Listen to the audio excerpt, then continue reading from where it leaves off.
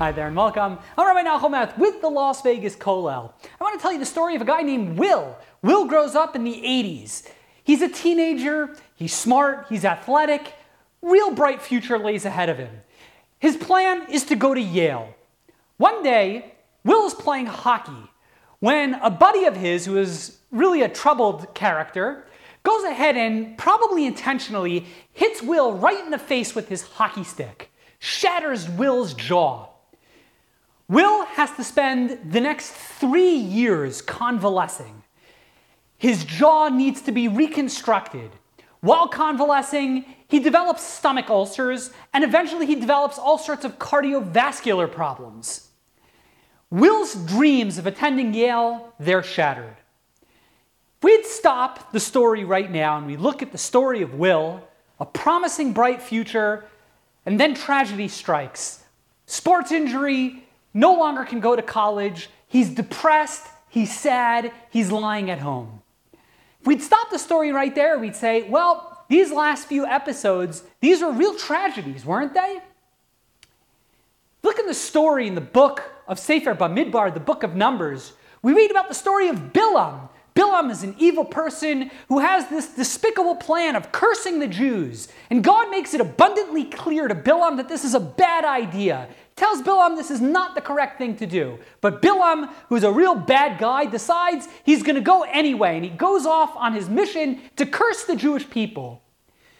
God, in an effort to thwart Bilam's plans, sends an angel carrying a big sword, blocking the path as Bilam goes on the road, riding on his donkey. The only thing is, the Torah tells us, Bilam doesn't see the angel, only his donkey perceives the angel. The donkey, as it goes and it sees this angel with the sword in its hand, the donkey decides he's not going anywhere. Bilam hits the donkey. Donkey proceeds. Donkey continues down the path and he sees the angel a second time with the sword in his hand. And Bilam, not perceiving the angel with the sword, he hits his donkey, urging it to go forward. Finally, a third time, same thing happens. The donkey sees the angel with the sword. Bilam doesn't see what happens. The donkey crouches down, decides he's not budging any farther. And we know the story, famously, God performs a miracle and the donkey starts talking to Bilam and says, why are you hitting me? And Bilam says, hey, it's because, we're on this path and you're not obeying my command to go forward. And God then opens up Bilam's eyes and Bilam too sees this angel. Bilam, aghast, explains, apologizes, and the angel tells Bilam that, this mission of going ahead and cursing the Jewish people, it's not what God wants you to do, and I was sent here to go ahead and prevent you from going, to communicate the message to you. This goes against God's plan. We know the end of the story. Bilam goes anyways. He tries to curse the Jewish people, but God puts blessing into Bilam's mouth, and although Bilam attempts to curse the Jewish people, he ultimately ends up blessing them. It's remarkable, so if you look at the commentaries, look at Rashi. Who was this angel? Rashi interestingly tells us, you know who that angel was? Malach shel rachamim haya. This angel was actually an angel of mercy. The way Rashi explains and expounded upon by further commentaries, the role of the angel was to tell Bilam, this is not the correct thing to be doing. You're heading down literally and figuratively the wrong path. And the role of this angel was to try to get Bilam to change his mind and to turn back and not try and attempt to sinfully curse the Jewish people. And it's a malach shel rachamim, it's an angel of mercy in the sense that God doesn't want to end up punishing Bilam. God doesn't want to see Bilam sin. God doesn't want Bilam to fail. So God sends this angel with the sword in its hand to go ahead and block Bilam's path, to cause Bilam to reconsider, recognize, maybe this isn't the right thing after all. It's a malach shel rachamim, an angel of mercy. And it's always struck me whenever I read these verses, if you think about it, if you were to see an angel carrying a sword with anger before you, how would you describe that angel? I would describe it as an angel of retribution, an anger representing God's wrath, an angel representing God's fury.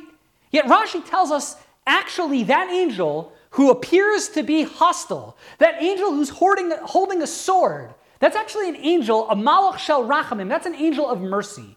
Because the function of that angel, the function of that wrath, was to get Bilam to change his mind and not continue down his path of evil. The function of that angel was to correct Bilam's ways. It was to give Bilam other opportunities, to remind Bilam that, hey, maybe what you're doing is incorrect.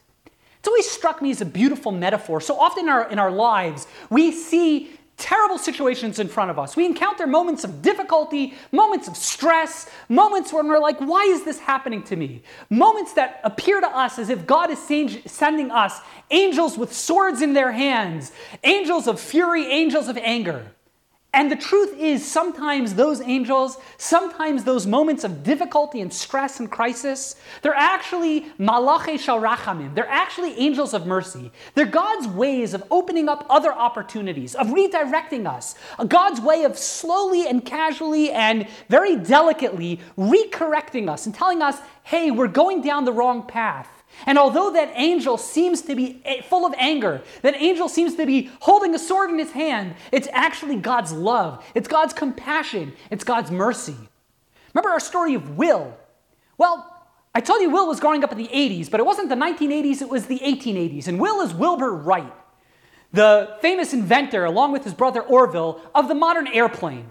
And you see, during those 3 years when Will was convalescing and recuperating from that jaw injury, I'm sure he was distraught. His future plans have been thwarted. He thought he was going to go down one path, but an angel holding a sword in his hand causes Will to go down a different path. And it was during those 3 years that Will took out a bunch of books from his father's library, and he began reading. And he began reading specifically on aviation. And it was during those 3 years that the idea of trying to figure out how to get man to fly, that's when it began to germinate in his mind. Had that hockey stick never hit Will in the jaw, he probably would have continued to Yale and probably never would have discovered and become the inventor of the airplane. And it's such a great example and such a perfect story of how what appears to be an angel of fury, an angel of wrath, an angel of anger is actually a malach shel rachamim. It's an angel of mercy.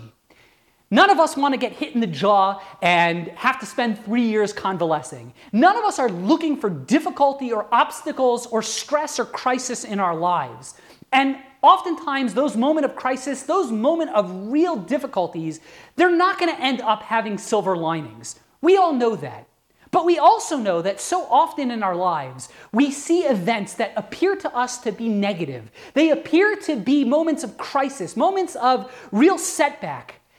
And ultimately, in the long run, they were actually the best things for us. They caused us to change directions, to go down different paths that actually opened up many other opportunities of success in our lives. So often in our lives, when we see angels carrying swords in their hands, the angels that appear to us to be angels of God's anger, wrath, and fury, they actually are angels of rachamim, angels of mercy. Next time we find ourselves in a moment of crisis or difficulty, let's give ourselves a little bit of consolation. Let's go ahead and recognize this might not be the end of the world. The sky might not be falling. This actually might just be a malach shel rachamim, an angel of mercy.